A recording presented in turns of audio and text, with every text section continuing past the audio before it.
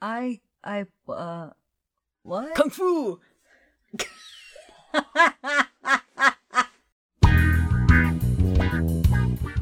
Welcome to the Xanadu Cinema Pleasure Dome with Wendy Bowlesby and Melissa Kirscher.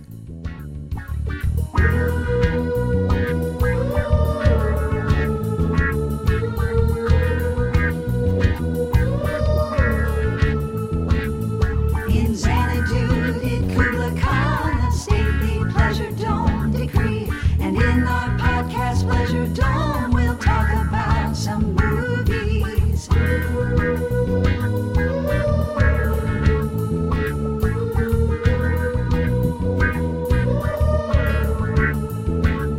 It's Xanadu Cinema Pleasure Dome. Welcome, dear listeners, to another episode of Xanadu Cinema Pleasure Dome. I am one of your hosts, Wendy, and I am joined in person by my co-host, Melissa. and we are here once again in Melissa's basement with a fine bottle of wine, and we want to talk to you about movies. Melissa, what are we drinking? We are drinking a Primitivo by Cantel, or Cantelli, C-A-N-T-E-L-E, however you pronounce it. Cantele. Cantele. I don't know. And there's other text on here. Salento indicazione geografica tipica. Now I want pasta. 2012. And it's a Primitivo, so it's very fruity. It's Plummy. It's plummy, meaty. Yum, yum, yum, It's yum, very yum. tasty. I like it. No, yeah. It's drinkable. It's got a very smooth, like, rolls over the tongue going on. It's very drinkable. It's got a little bit of legs. Got a Yeah. little bit of legs. you know. Yeah. I'm trying to do what the things that Dawn, like, told us about, but I'm not really succeeding. Well, the thing I remember is breathing through the mouth and oh, yeah. Yeah, let's do that. smelling through the mouth. Trying to do that loud enough to. I'm Darth Vader. Darth Vader at a wine tasting.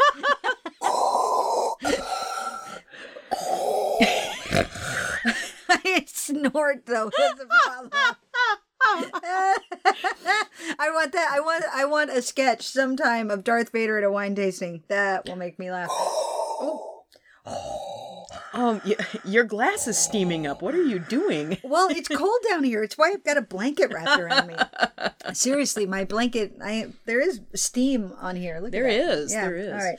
All right. The only so- solution is to drink the wine. Indeed. And it is a delicious wine to drink. Yes. All right. So, Melissa, what is our topic for this evening? Since we're starting late, we're going to softball this one. We're going to talk about Minnesota movies. Yes. Minnesota movies that were made in Minnesota and or movies that were filmed here. This seems like a good topic before I leave for a different state.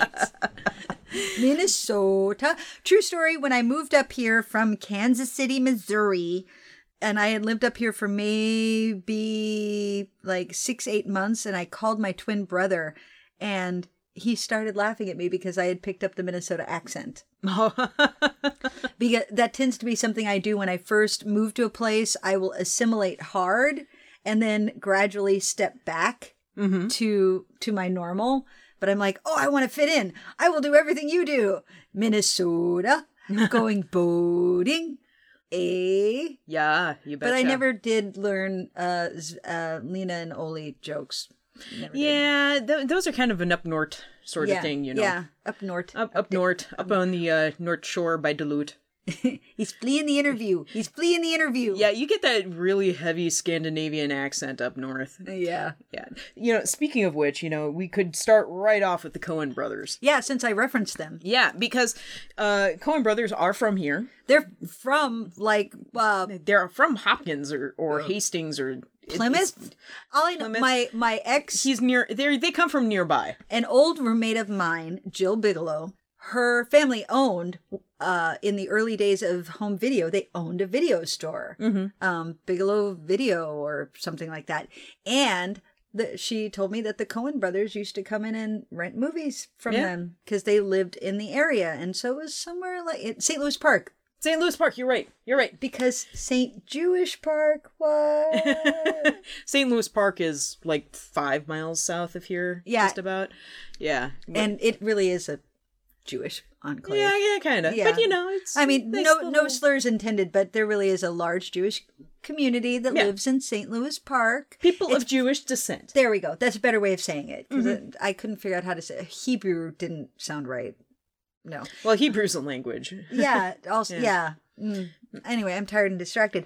But the point is, they're from the Twin Cities area. Mm-hmm. And apparently they like to make fun of that, as referenced in Fargo. Although Fargo, man, they do hit the nail on the head there. Not the accent, though. I mean, you can hear a bit of the accent, as you probably can in my voice, because I've lived in Twin Cities pretty much all my life.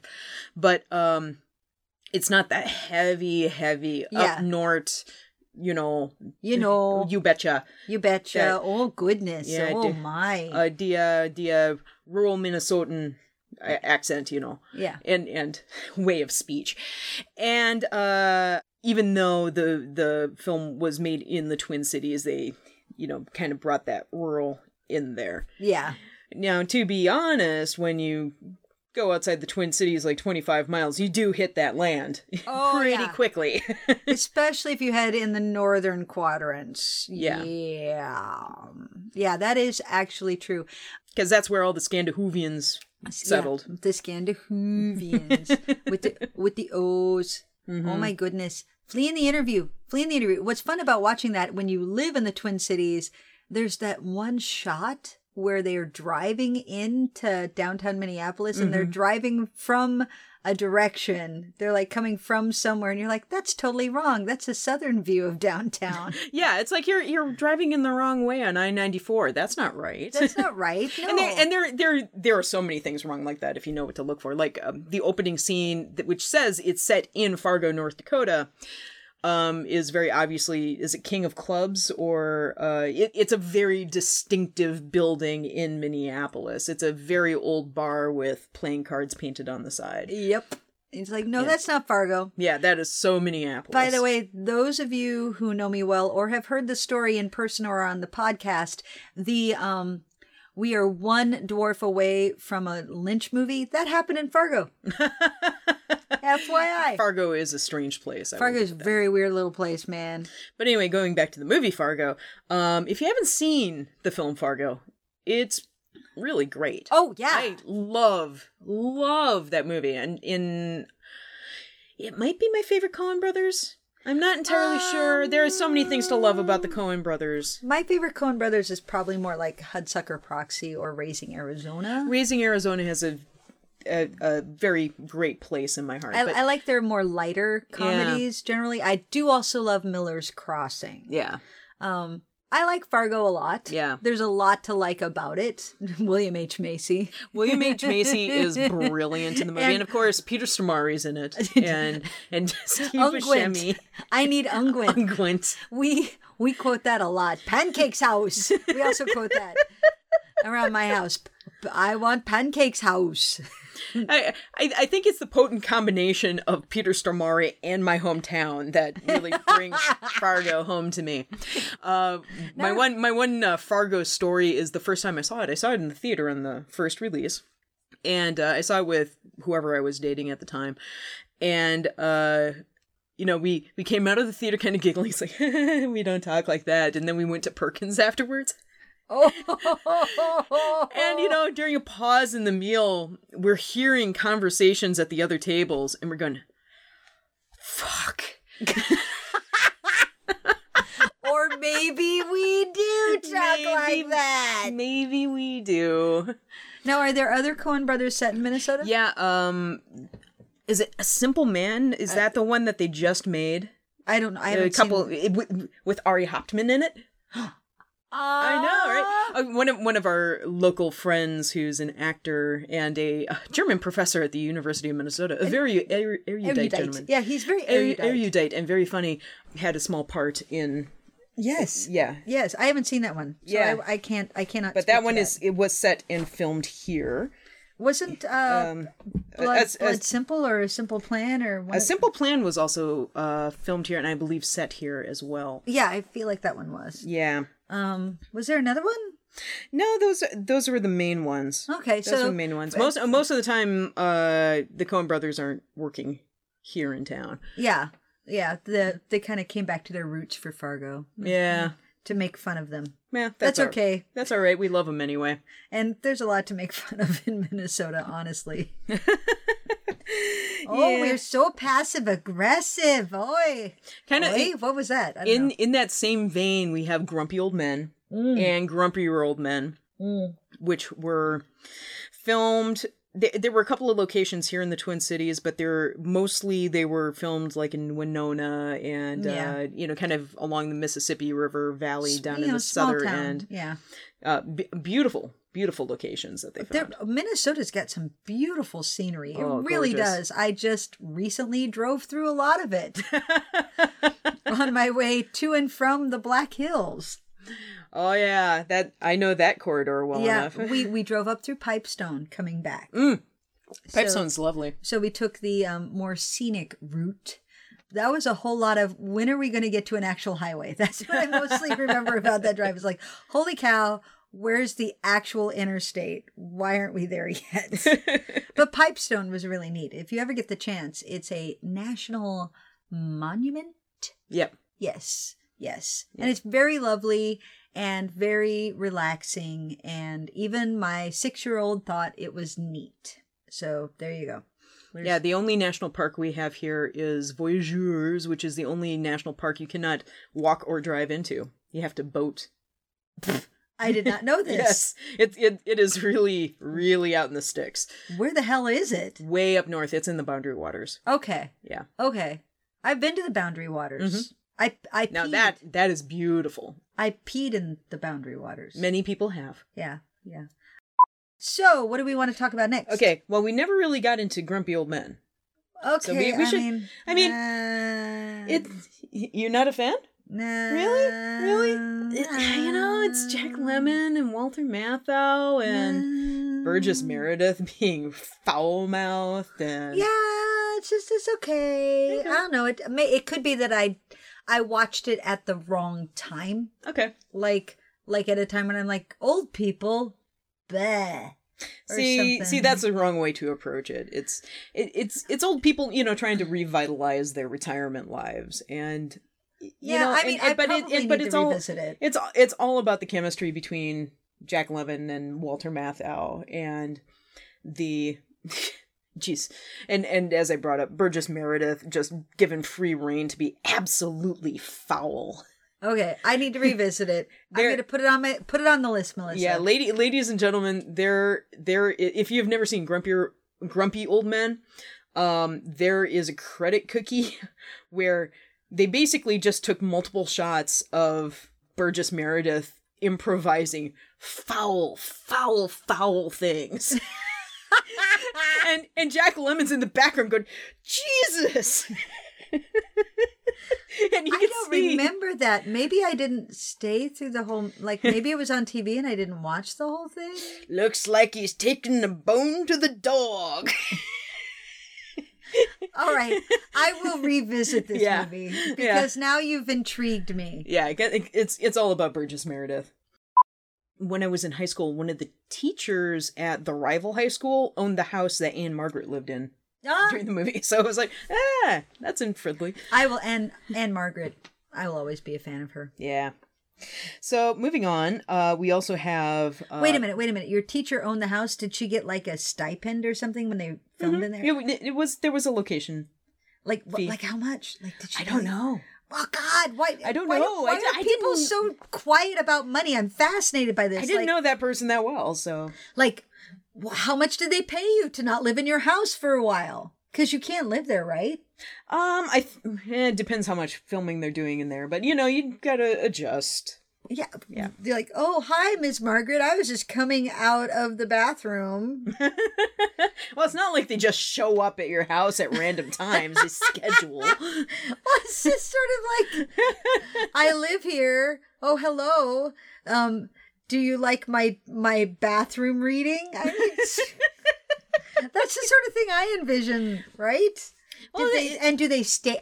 I want to talk to somebody whose house has been used for that purpose, because I want to find Well, out. mine has. Well, the room we're in was a spaceship. Yes, but it's slightly different. It was the room you're in was a spaceship. I want to talk to somebody whose house was as their house, but like, did they come in and restage it? How much did they restage? Like, and like all of the, like, how do they ask your permission of, can we keep this lamp in the shot? What about this? And I want to know. Or what often happens is they have one house for the exteriors and one for the interiors. Yes, It's like, which is always fun when you're like, wait a minute. that doesn't work. Those windows weren't there.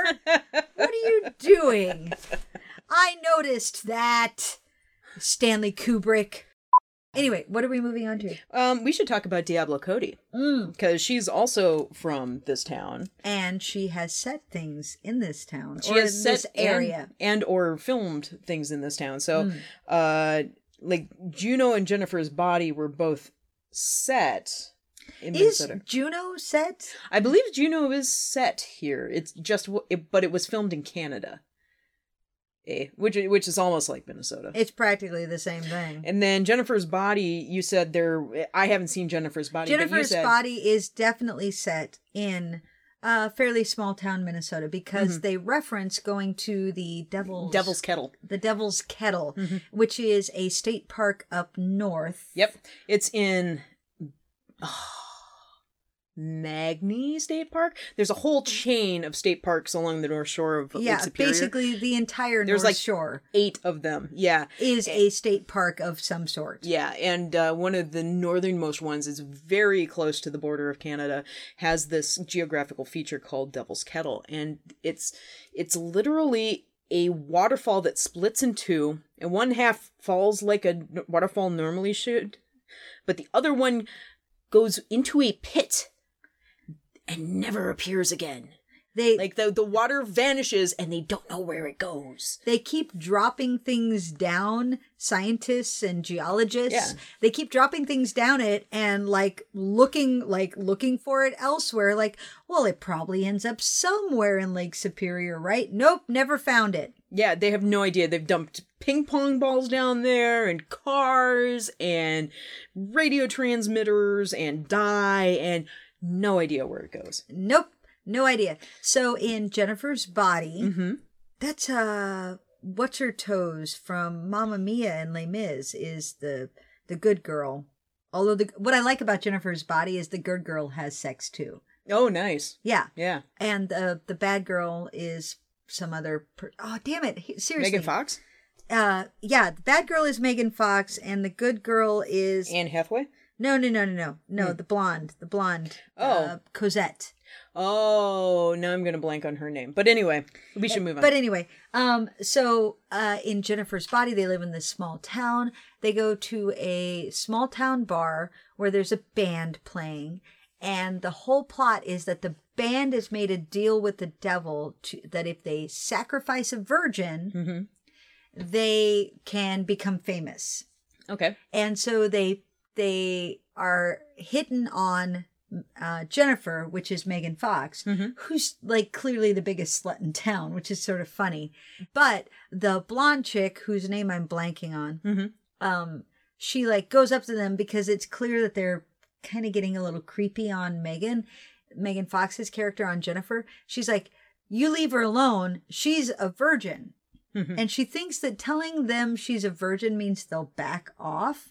Except she doesn't know that that's exactly what they want to hear. Then she goes to her friend and she's like, I'm trying to get them to back off because it's seriously, this is not cool how they're dealing with you. And Jennifer looks, a virgin? I'm not even a backdoor virgin. What the hell?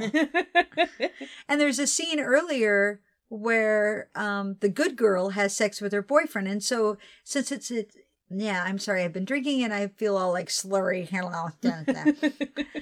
It's kind of a horror movie. So the idea that the good girl gets to have sex and that's okay. I mean, because it is Diablo Cody. So it's very sex positive. Oh, yeah.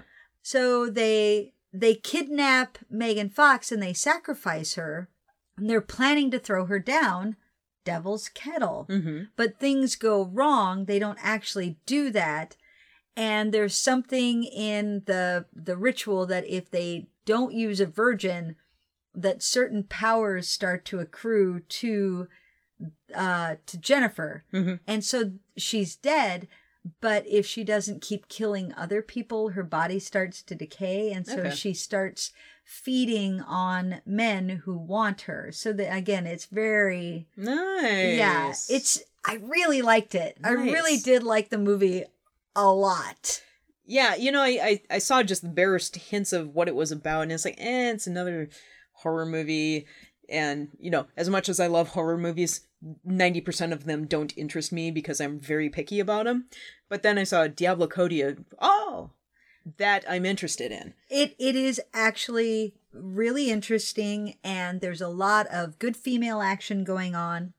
And it does come down to the two of them sort of squaring off, because originally the friend is helping her, but then due to various factors, I don't totally want to spoil it for you, the two of them sort of are squaring off against each other, and how that plays out is really kind of fun. I think you'd really like it. I put it on your list. Oh, I totally will. Put it on your list. Because listeners, even though I am moving to Texas, our Xanison weekends are still totally happening. Oh, we'll make this happen. Oh, fuck yeah. Okay. Yeah, I really do like Diablo Cody's sense of character.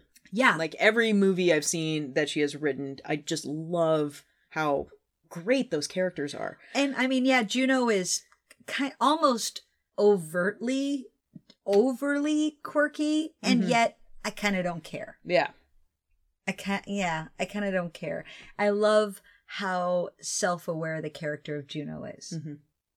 And it means that she is doing that almost hipstery thing of, I'm so self-aware that I'm going to pretend that I don't care, but I really do, which is so appropriate for a teenager. Yeah, it's a good character. And also Young Adult, also written by Diablo Cody, set here and filmed in Minnesota. As a rarity. Yeah, and starring Charlize Theron. Ooh. And Patton Oswalt. And I know we've talked about this on the podcast before, so I'll just briefly rehash it.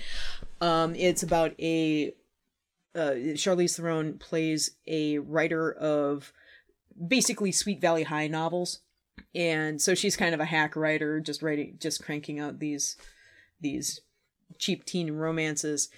And she comes back to Minnesota and goes back to the small town where she grew up, kind of wanting to go back to be like the reigning queen who got famous. You know, she was the popular girl in high school and you know, was the one who left the small town and is going back to, you know, basically be that the famous one, and to apparently like try to re-seduce the guy she was in love with in high school. But, you know, he's of course moved on and married, you know, somebody in town, and, you know, of course, people just don't fall at her feet like she expects them to. And Patton Oswalt is a gentleman that she knew just very barely in high school, who was like a target of bullies, and they beat him so badly that he is now crippled. And so they wind up meeting in a bar, and they're both these fairly dysfunctional people.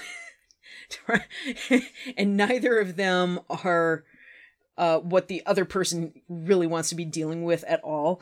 And yet they've kind of fallen in together because, you know, they happen to be the only people that will talk at each other. So, all right, put it on my list. Yeah, it's a fascinating movie. It's wonderfully written, and I really like the character of Charlize Theron because she plays a fairly unlikable character, but it's a very well layered character, and she's interesting to watch. And yeah, it's really good stuff. So seek it out, Young Adult. Okay, what's next on the list? We can't ignore Prince. Oh, fuck no. So Prince is also a local boy. My mother went to high school with him. Oh my God. She used to go to parties, and Prince would be there like playing music that he put together by looping synthesizer sounds, and everybody else at the party would be going, I don't know what you're doing, but you're kind of brilliant. I guess. I guess I don't understand, but okay. And also, you're super tiny. yeah, he's bite sized. He's really itty is. bitty. That's why his hair was so big in the 80s. He was trying to make up for it on the shoulder pads. Yeah, in the shoulder pads. the Minnesota History Museum over in St. Paul, they have his purple jacket from Purple Rain, and he's just so itty bitty. Oh my god! You know when you go into museums and you look at clothes from like the 1700s and and the clothes are just tiny, it looks like that. It's like oh, Prince, you're from the 1700s. he's and all the frills. It's really easy to make that connection. Yes. So yeah, Prince. I know Purple Rain was filmed here, as was Graffiti Bridge. Did he do another one? I think he did another one, and it's completely eluding me. I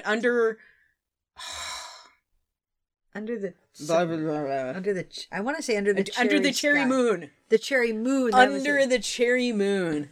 I don't think I saw that one though. I saw Purple Rain. I don't remember if I saw Graffiti Bridge or not. Graffiti Bridge isn't very good. What I remember about Purple Rain is when you know your Minneapolis geography, there are a ton of shots in that movie that you're like, what? No.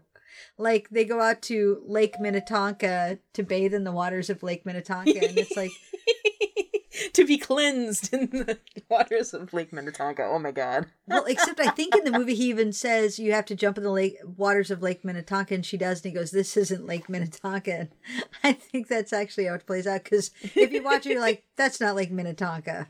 That's like Cedar Lake or something." Yeah, it's probably. I think it's along the Worth corridor or somewhere in there. Yeah, somewhere in there. Okay, those of you who haven't been to Minnesota is riddled with lakes. There are so many goddamn lakes here. Land of 10,000 lakes. It's actually more like 14,000. Like our license plates say land of 10,000. It's underestimating. Yeah. There is more. How Minnesotan? There is more coastline in Minnesota than any other U.S. state. Even though we're landlocked. Yep. Because we have so many goddamn lakes. It's ridiculous. So it does make navigating the Twin Cities quite challenging at times. Oh yeah, grid does not work. Because there are so many goddamn lakes in the way. There's a lake in the way. I have to go over to this narrow pinch point that everybody else is also on. But that said, you start to recognize a lake just kind of by feel. You're like, what? That's not Lake Minnetonka. That's an inner city lake. That's like Lake Calhoun or something. Yeah, Lake Minnetonka is easy to recognize, though. I mean, it's got so many of it's got a really distinct coastline. It's very distinctive. And it's ginormous. There's also the shot where she like peeks out of a curtain at First Avenue, and you're like, what are you at? Where are you at the Eagle Hotel or whatever that is across the street? No, nobody stays there. Where are you?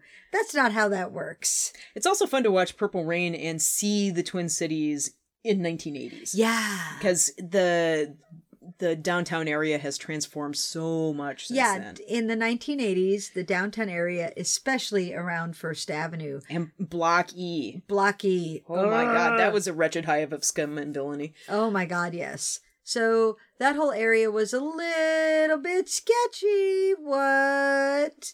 Of course, since then, they turned Block E into this monstrosity of Disney proportions. Which then went bankrupt. Because nobody went there because it was awful. Oh my god. Yeah. Blah. But in Prince's day... In Prince's day, it was a parking lot. In Purple Rain's... No, actually, I believe by the time... Was the Schubert still there? Oh, the Schubert was actually pretty far from there. The Schubert was moved. Well, yeah. Like it was lifted off its foundation and moved to a completely different Yeah, but it was moved down, location, down next to the Hennepin Center for the Arts on 6th. Yep. I thought it was in Block E and they had to move it off Block E. I don't think it was in Block E. I think it moved farther than that. Oh. But anyway, Block E, back in the 80s, was...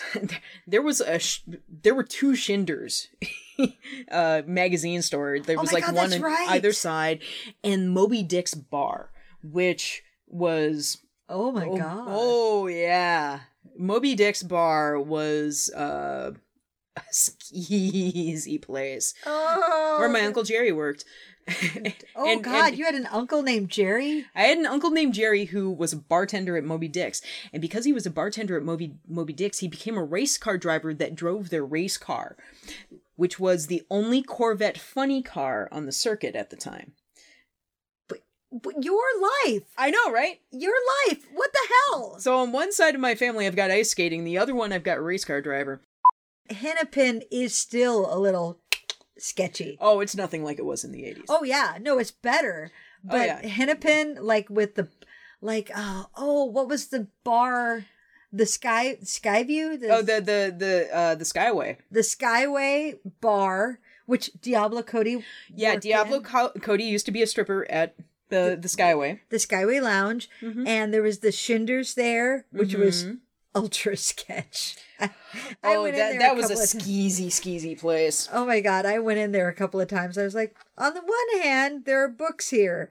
On the other hand, I'm afraid to touch them. Mm-hmm. Yeah.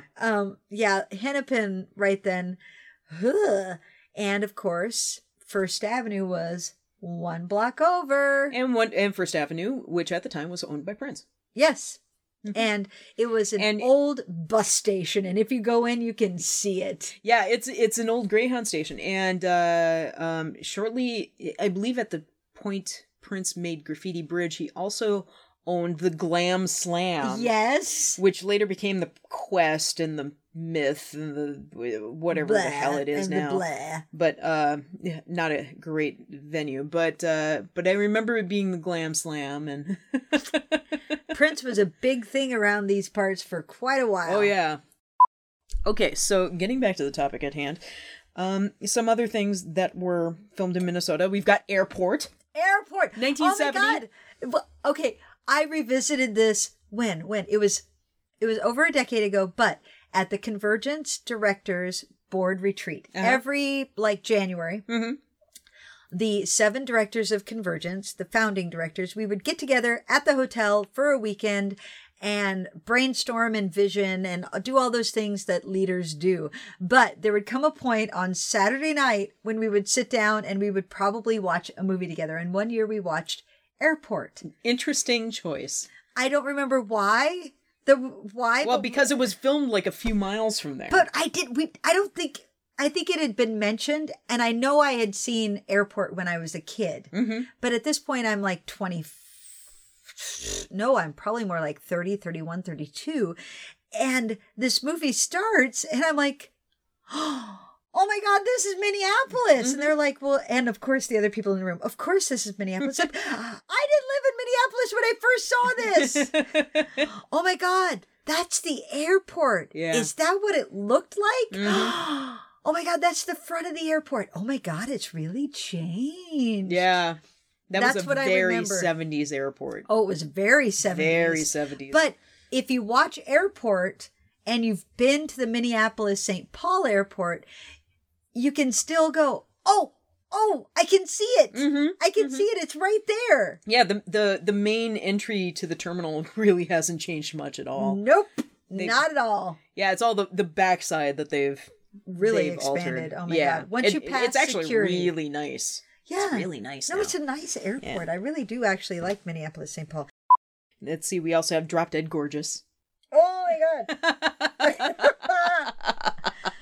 You're just too good to be true. Which is about murder and beauty contests. Can't take my eyes off of you. Keep talking. And the thing I remember most, we need to tell this story. Okay, you'd be like heaven to touch. Chris Ballas worked on the movie for special effects, and he made. I want to hold you so much. Didn't he make the body, the charred body with the... Yes. And didn't he bring that to Convergence one year? So I don't remember if it was that body or was it? He called it Grandma. He called it Grandma. It was either that body or something very similar. But anyway, makeup artist Chris Ballas, who is a local makeup artist who's worked on everything from like Batman films to Drop Dead Gorgeous to Mystery Science Theater, Mystery 3000. Science Theater 3000, and and he did that one with the knockoff Heather Graham where they got pregnant. I forget.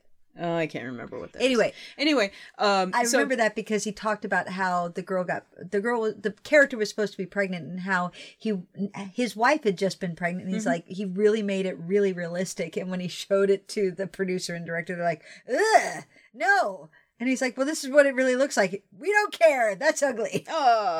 Which, fuck you. That's what I have to say about that because I had a kid. Anyway. Yeah. Anyway, so back to Drop Dead Gorgeous and Krista Ballas. He had made this full body person.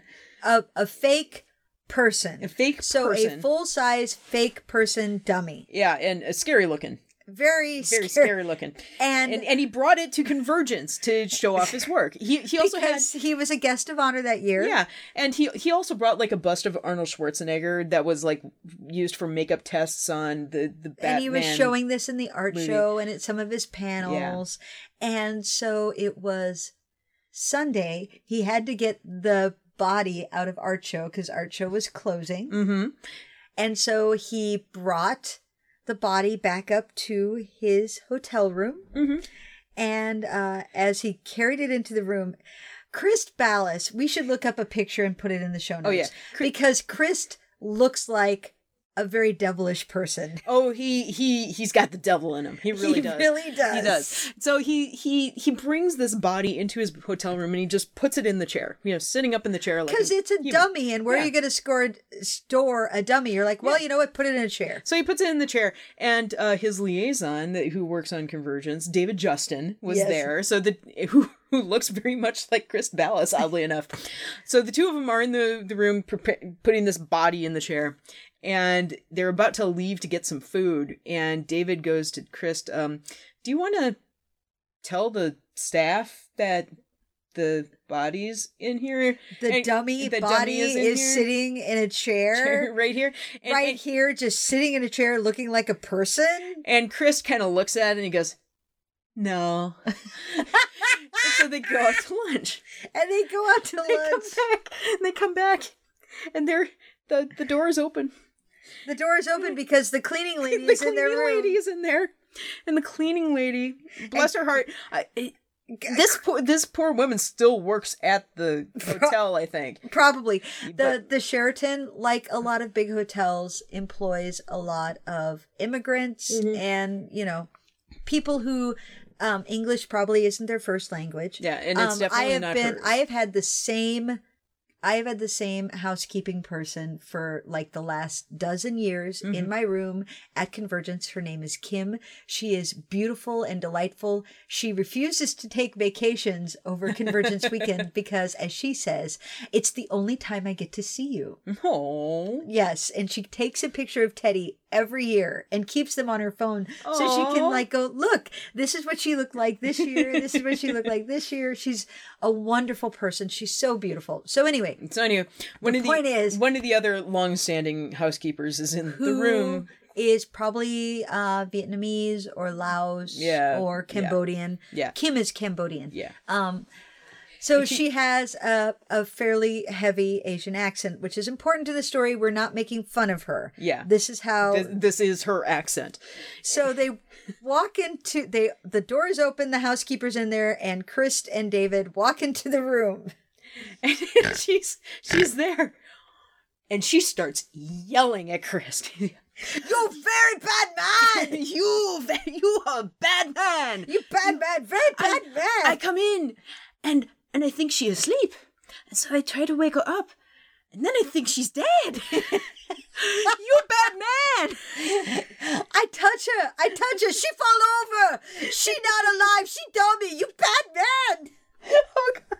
And she just chewed him out. Oh my God. We heard this story from David, corroborated by Krist Ballas, and David thought it was the funniest thing he'd ever seen to see Krist Ballas chewed out by this tiny little Asian woman yelling at him about this dummy in a chair.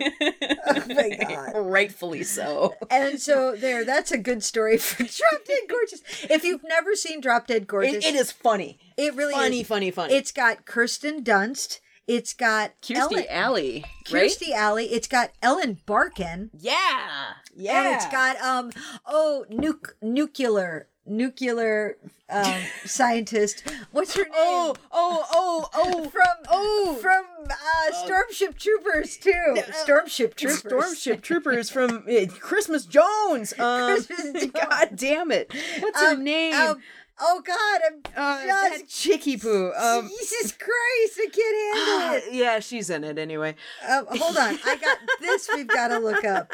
Oh my anyway, God. it's a great cast of funny ladies. Starship Troopers. I have been Just look up Drop Dead Gorgeous. Denise Richards. Denise Richards. Oh my God, and Kirstie Alley. Okay, so Kirsten Dunst is wanting to win this beauty pageant, but she's trailer trash, and her mom is Ellen Barkin, who the trailer catches on fire, and she ends up with a beer can welded to her hand by fire. I remember that part. And then Denise Richards is her main competitor. Denise Richards' mom is Kirstie Alley, and they will stop at nothing to win. But Kirsten Dunst actually has talent, and it's totally a satire of small town beauty pageants and the whole thing, and the talent number that Denise Richards does is, oh my God, you really need to see it. Yeah, just go watch it. It's not great, but it is very, very good. Yeah. It is a lot of fun. What else? The Good Son was partly filmed here. Yeah. You know who's in that? Elijah Wood. He's so tiny and adorable. He's bite-sized. Even now. Even now, he's very, very tiny and adorable. But, even more so then. It's like miniature. Because... like smaller than Hobbit. Is he brothers with Macaulay Culkin? Macaulay Culkin, like they're cousins or something, and... It's just a retelling of The Bad Seed. Yeah, and Macaulay Culkin is evil, which is kind of evil. Like, seriously, the parents not noticing how evil he is a little bit of a problem. Oh yeah, it's very arch, but it is kind of fun watching Macaulay Culkin being evil, especially if you just watched like Home Alone, where all he does is slap his face and be adorable. Brr. Brr. So also filmed here, Ice Castles. Lynn Holly Johnson. Yeah. And Robbie Benson, voice of the Beast in Beauty and the Beast. I love that you know that. Well, who doesn't know that? I'm sorry. Everybody knows that, right? There's actually a lot of ice skating movies that were either set or filmed here. Oddly enough, given our environment. The fact that it's winter most of the year. Hey, by the way, I'm moving to Texas, and there's one reason why. Yeah. But Ice Castles. Okay, so we've got. Have you seen it? No, I haven't. You haven't? No, I've never seen Ice Castles. I don't know if we should put it on the list because it's not like it's really iconic or great. That's kind of what I've heard, which is kind of why I haven't. I mean, it's kind of it's pretty 70s. It's okay. All right, so Lynn Holly Johnson is 16 years old. She competes as an ice skater. She gets noticed because she's really, really good. Is there actual ice skating in it? Yes. Unlike The Cutting Edge? Yes. Lynn Holly Johnson was actually a figure skater. Okay. Oh, that's right. I remember that. And a really famous coach sees her and is like, she's great. How old is she though? She's 16. She's too old. I won't bother. And finally the coach takes her. She makes it big. She goes to the Olympics. She wins the gold medal. Her boyfriend, Robbie Benson, is on the hockey team, but they start having a falling out because she's becoming so popular.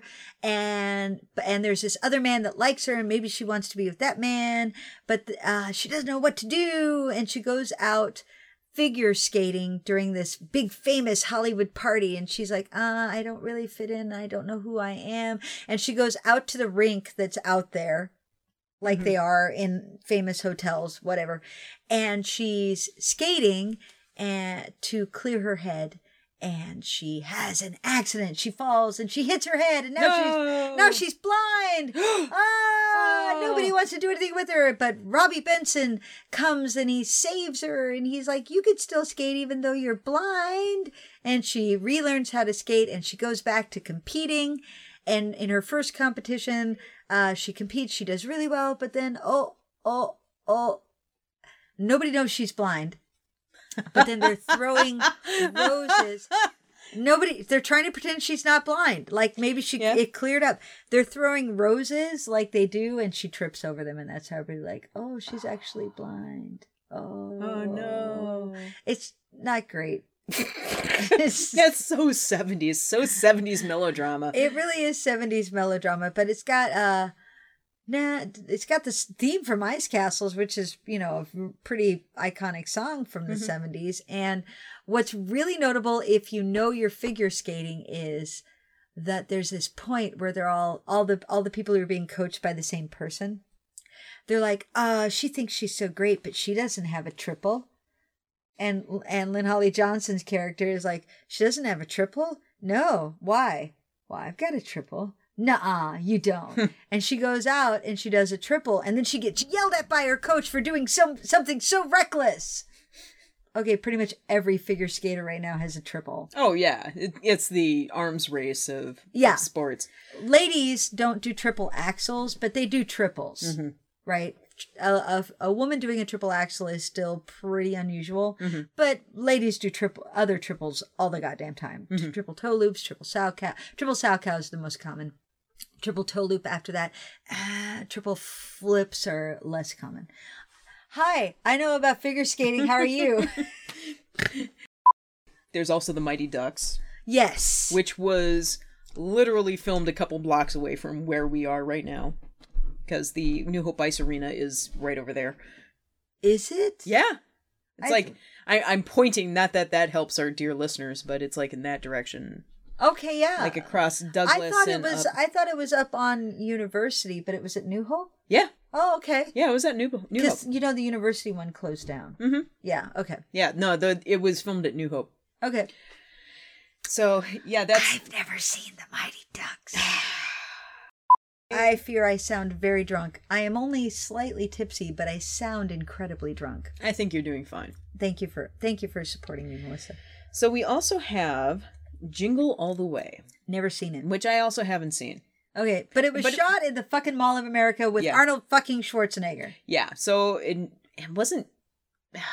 I feel like we know people who were extras in that movie. I think we probably do, but I've so erased that era of the Mall of America out of my brain. Oh, God. When the Mall of America was a thing. Yeah. And it still kind of is for people who don't live here. People who live here, you avoid going to the Mall of America. The only time I go to Mall of America is when I need shoes because there's a DSW warehouse there. Now, speaking of malls, Mallrats. Which is Kevin Smith. Kevin Smith, I don't know how he wound up here to make a movie. I really because don't. There were no other. It was the only mall in America that hadn't yet closed that was mostly vacant. And this was at the Eden Prairie Mall. Eden Prairie, yep. And which has since been hugely revitalized and is now quite popular. It helps that there's been more white flight out to the suburbs. Yeah, but the Eden Prairie Mall now looks like just about any other mall right now. But back when they filmed Mallrats, it was this huge throwback to the 80s. And it still looked like that when you and I both worked at GE in the 90s. It was like, wow, this place was designed in 1984 and hasn't changed since. Oh my God, it was amazing. So when you watch Mallrats, keep that in mind because this place had been like that for a very long time when they filmed it there. And when they filmed there, this place was empty. Nobody went there. How this mall survived is a wonderment. I loved Christmas shopping there because nobody would go there. There would be like 5 stores open. They had things that I needed, and I could walk in there, and I'd only see 4 other human beings. It was perfect. I think Mallrats is one of Kevin Smith's best films. I agree. I think Mallrats is very underappreciated. Well, everybody loves Clerks, but Clerks is a bit rough. It is, but I mean, it's a first feature, and Exactly, it's his first feature yeah, film. you know, the pacing's a little wonky. Mallrats is like, well, what else has he done? He has done Dogma. Yep. And he did, well, Red State and Jersey Girl. Jersey Girl, and I'm missing a couple of really big ones. Chasing Amy, that's the one we're Chasing forgetting. Amy's brilliant. I would say that the scripts are, at least there are flashes of brilliance in the scripts always. But Mallrats, I think, Mallrats. hangs together the best, right up there with Chasing Amy. Because Mallrats is more just the movie that you're expecting. Chasing Amy gets a little verklempt. Yeah, it gets a little verklempt, but, you know, I have a special love in my heart for Chasing Amy just because I've worked in the comics industry and there's a lot of truth in that thing. Yes. But Mallrats, I mean, it is what it is, and it is unabashedly what it is. It is a... But it holds together. It is well constructed altogether. Like Dogma is a bit of a mess. Yeah, but it's ambitious, which I give it credit for. But Mallrats is meant to be a teen comedy romp, and that is exactly what it is. And that it does that very well. He fucked her in an uncomfortable place. Back of a Volkswagen? Back of a VW Bug? I like that running gag. Oh, that was a good one. But yeah, so it was all filmed in this mall, which now doesn't exist in the form that it used to. Sadly, because it would be awesome if it remained that way nowadays. But did you know that Gordon Smuter, one of our prior guests of this podcast, worked on Mallrats? Really? He built the Batarang gun. That made me happy. Smooty. Mm-hmm. Oh, Mr. Smooter. Mr. Smooter worked on Mallrats. Oh, that's delightful. Also, dear listeners, if you have not heard the commentary track on the Mallrats DVD, it's worth a listen. Because they basically got everybody together that they could and crammed them all into a hotel room to record this commentary track. And you can tell Jason Mewes is getting progressively altered through the course of the recording, to the point where he's laying on the floor saying random things. Oh. Oh. We all remember the story from Dogma where Kevin Smith is like, dude, you've got to actually like be legit. We've got people like Alan Rickman showing up. You got to not embarrass me. And Jason Mewes memorized. He's like, you got to know your lines. So Jason Mewes memorized the script. The whole script. Thing. And when Kevin Smith found out, he's like, what, really? And he tested him. He's like, try me out. Jason Mewes knew the entire script front to back. I kind of love that. For the record, I think the best thing that Kevin Smith has ever done, Clerks animated series, which is goddamn brilliant. It's a fair point. Yeah. It's 3 hours of sheer brilliance. All right, moving on. We should talk about Mystery Science Theater 3000. Yes. Because there was a movie. There was a movie. There was also a show for many years. For decades. Luck be a lizard tonight. Luck be a lizard tonight. Yeah, Mystery Science Theater 3000 was homegrown in Hopkins, Minnesota, which is a few miles south of here, like 10 miles south, 12 miles south, something like that. And it's, you know, Joel Hodgson basically just hammered together this set out of random junk and started broadcasting on local television, on the UHF channels. Baby car seats and bowling pins and gumball machines. Yeah, whatever he could find.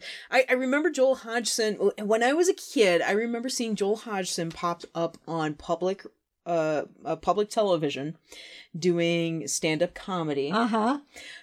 Because he was a prop comedian. Yes, he was. A very funny one. Yes, he was. Of course, I was a kid, which means he was extra funny back then.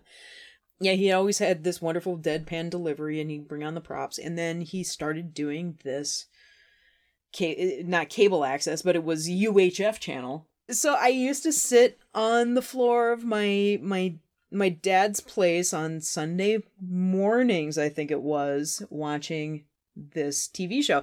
It happens that I tuned in during what is now known as season 0 of Mystery Science Theater 3000, because I just kind of stumbled across it one day and went, "Ooh, Gamera!"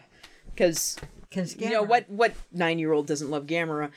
And so yeah, I got hooked at a very early age, just by happenstance. It's like, what is this guy doing? And there were people talking back at the screen. This is brilliant. So yeah, that happened for many, many years. And of course, they were picked up by Comedy Central and it went national. And eventually there was a movie. And it was all made here. And our friend Laurie Richardson got to tour their studio. And I think Bill Steitler, who we haven't had on the podcast yet, but we should at some point, wasn't he like a muckety-muck in the fan club or something like that? Or he was a huge fan. But yeah, we're... at this point now in my life, I've done PowerPoint karaoke shows with Trace Beaulieu and Bill Corbett and Kevin Murphy, which means, if I had traveled back in time and told this to my young self, my young self's head would explode. And my God, what? Oh my God! Oh my God, what? You've done shows with Crow T. Robot? Oh my God! So there I was in my early 20s in Springfield, Missouri. Mm-hmm. It was one of those weird things where my boyfriend was going to college in Springfield when I lived in Kansas City. So one Christmas break, I went down to stay with him. We ended up at a friend's house and we were playing games. And then we turned on the TV and there was Mystery Science Theater 3000. And I think I had heard of it. Mm-hmm.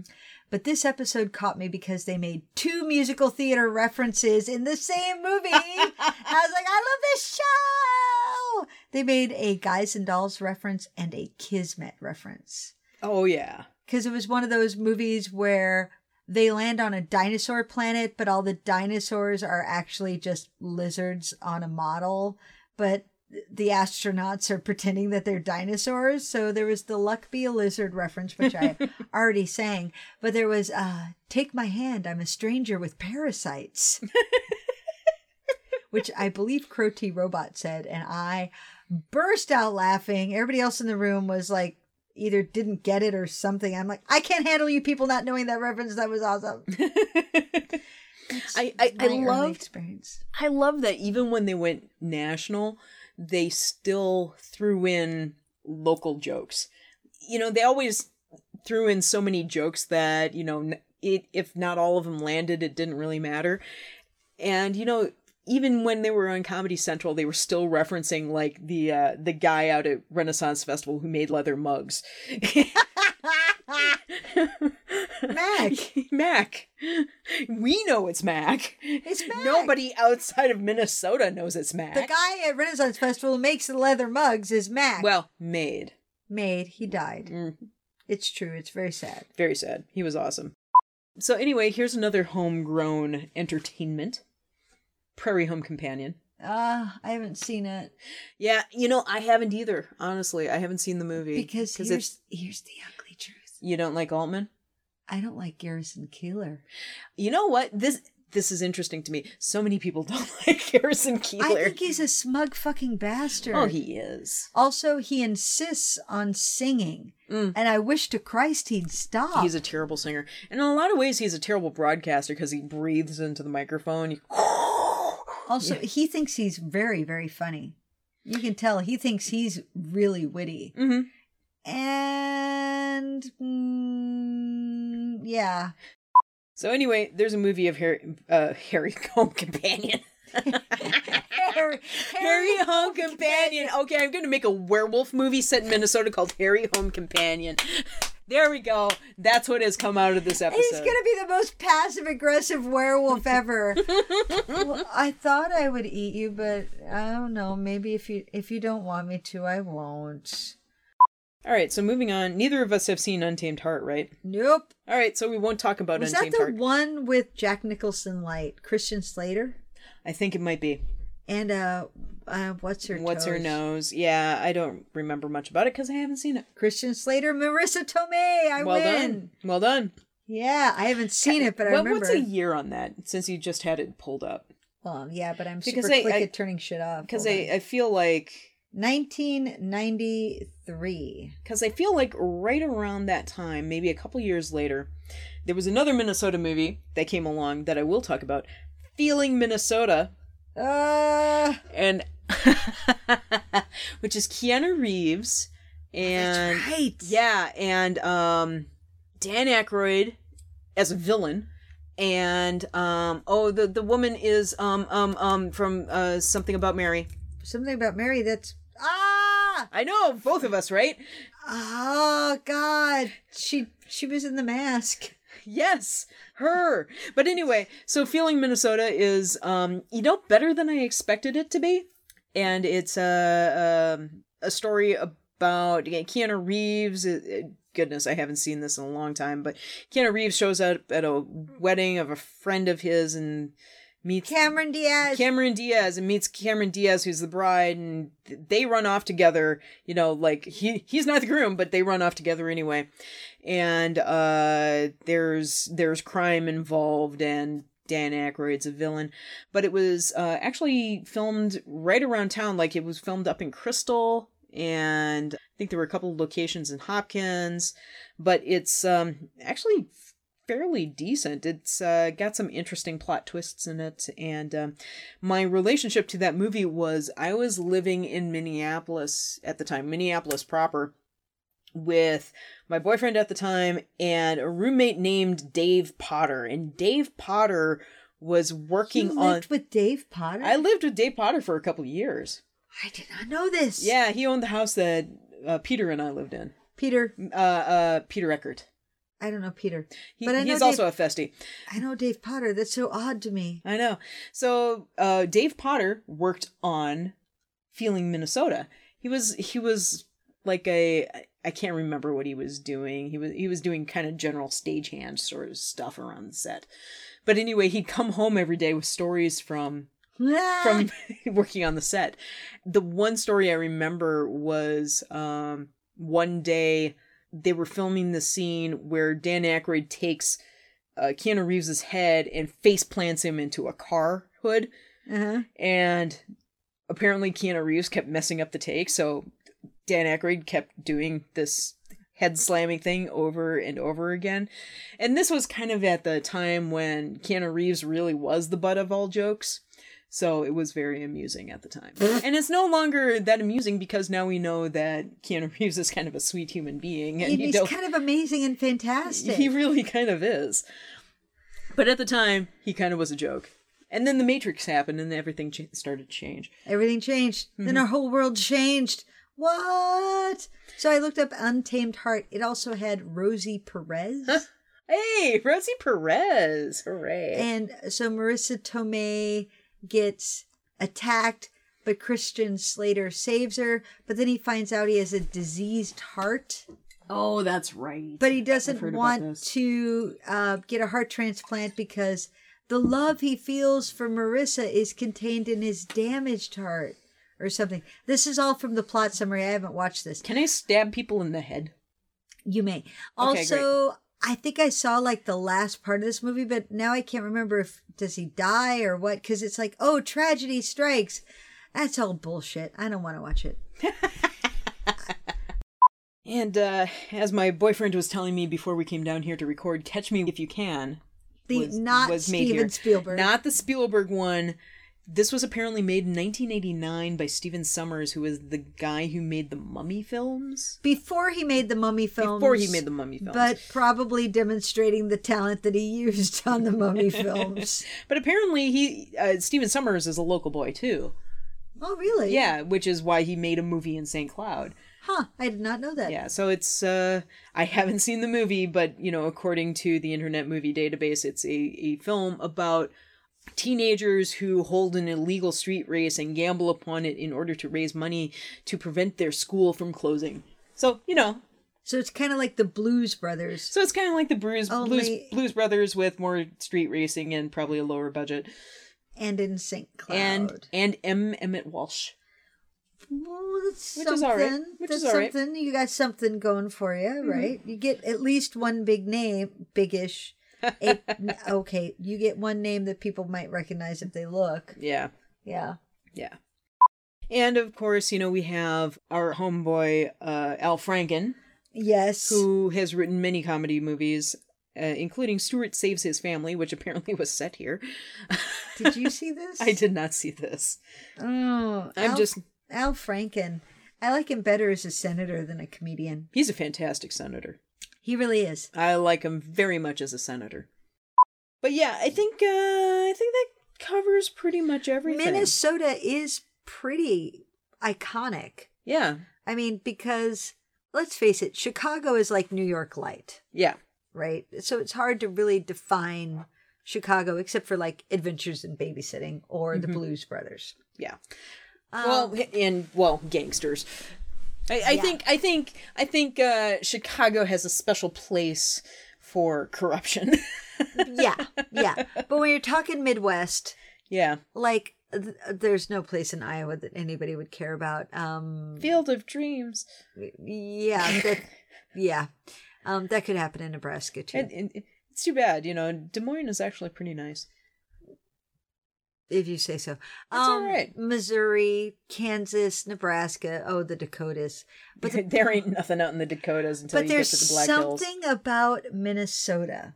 It's that Minnesota Nice brand, so you can play off of that. It's the very Nordic culture, so you can play off of that. It's the arts culture, right, that you can get off on. There is a ridiculous arts culture in this state. And I honestly don't know how it got fostered, but as it's often said, there are more theater seats in this town per capita than any other city. It's true. In the United States. Including New York. Oh, yeah. Oh, God, yeah. There is a ridiculous amount of theater. There's a lot of art going on here. Theater and art and dance and... Oh, God. And, graphic arts, everything. Everything happens here. There's a remarkable music scene here. Uh-huh. Yeah. It's true. Minneapolis, Minnesota, the Twin Cities, St. Paul, not to leave them out, although they're not as great. Oh, I said it! Well, St. Paul closes on Sundays, so that's why. Seriously, 5 p.m. on Fridays, they release the tumbleweeds and the roving pack of dogs. They roll up the sidewalks and stow them away. Oh, God. It happens even on weeknights to a certain extent. Around about 6 or 7, you're downtown St. Paul. You're like, where'd the people go? Mm-hmm. Did the apocalypse happen and nobody told me? So, Minnesota. We're in a lot of movies. Yeah. Good for us. Yeah, and part of the reason is because in the 90s, we actually had some major tax breaks for films to come in and make stuff, which is why... And we had a lot of empty property, apparently. Yeah. So yeah, that is a short story of our film industry. Go us. All right. Yay. Do we have any listener questions? No, we haven't. Why aren't you people answering our questions? I feel like maybe we need to revitalize our questions. I agree. I think it's time. We've been doing this over a year. We should revamp the questions. We'll have to have a second set. An offline discussion about that. We'll do that. But for the moment, Melissa, do you have a Pleasure Dome recommendation for this week? I do. Let's see if I can remember what it is. Oh, yes. I remember what it is. Okay, so as of today, which means you're going to hear this a couple months out or something like that. I don't know when this episode's going out. But Pedicab Driver is a Golden Harvest martial arts movie, which is a lot of fun. And there are a bunch of other wonderful Golden Harvest movies that just came onto Warner Archives. Nice.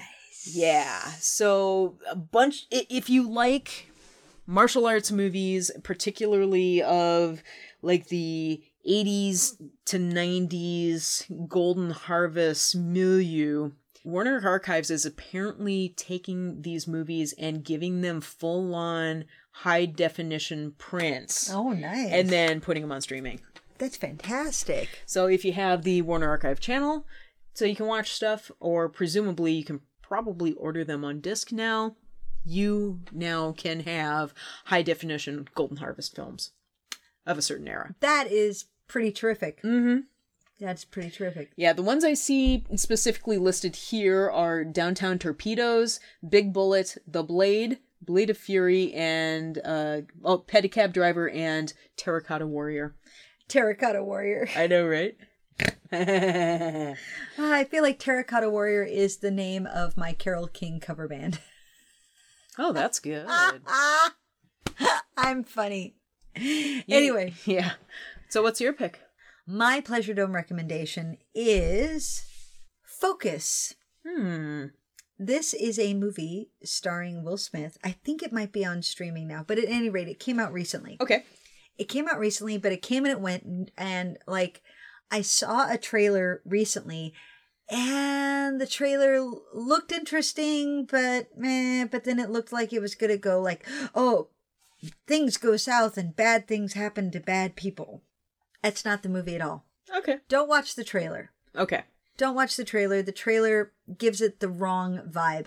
This is a con man movie. Nice. Exactly. Excellent. Exactly. It's a con man movie, and Will Smith plays a con man exceedingly well.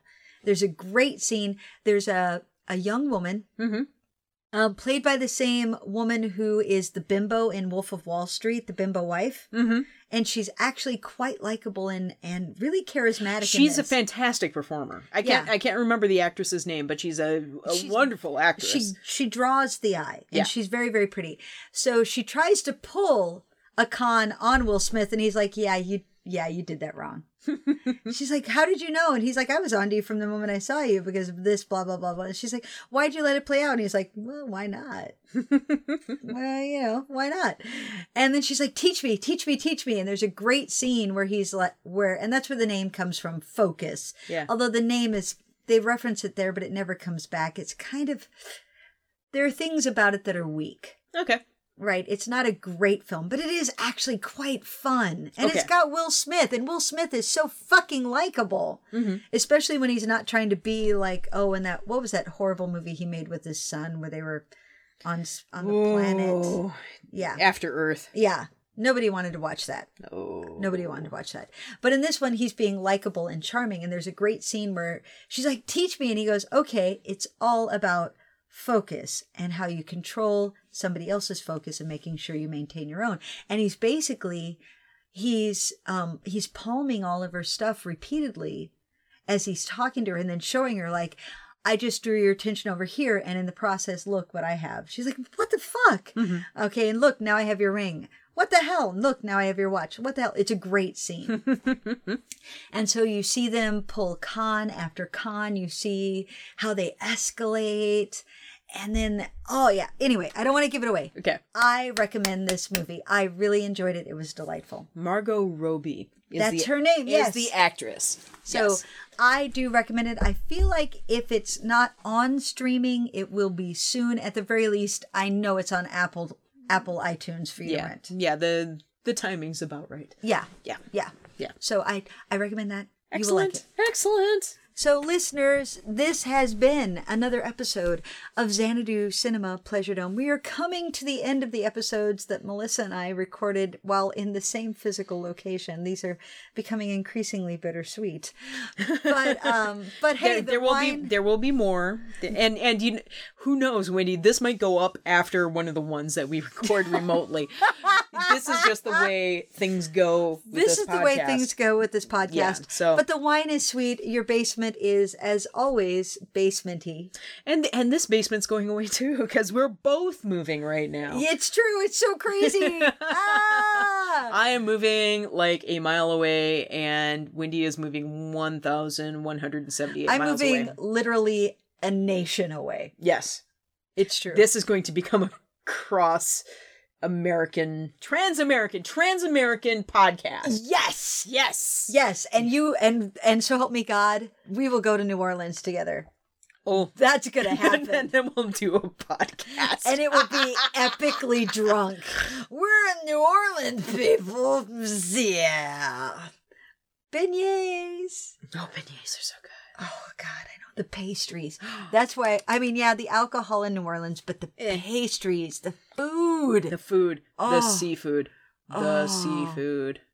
Oh, I'm seriously mouth-watering right now. Okay, anyway.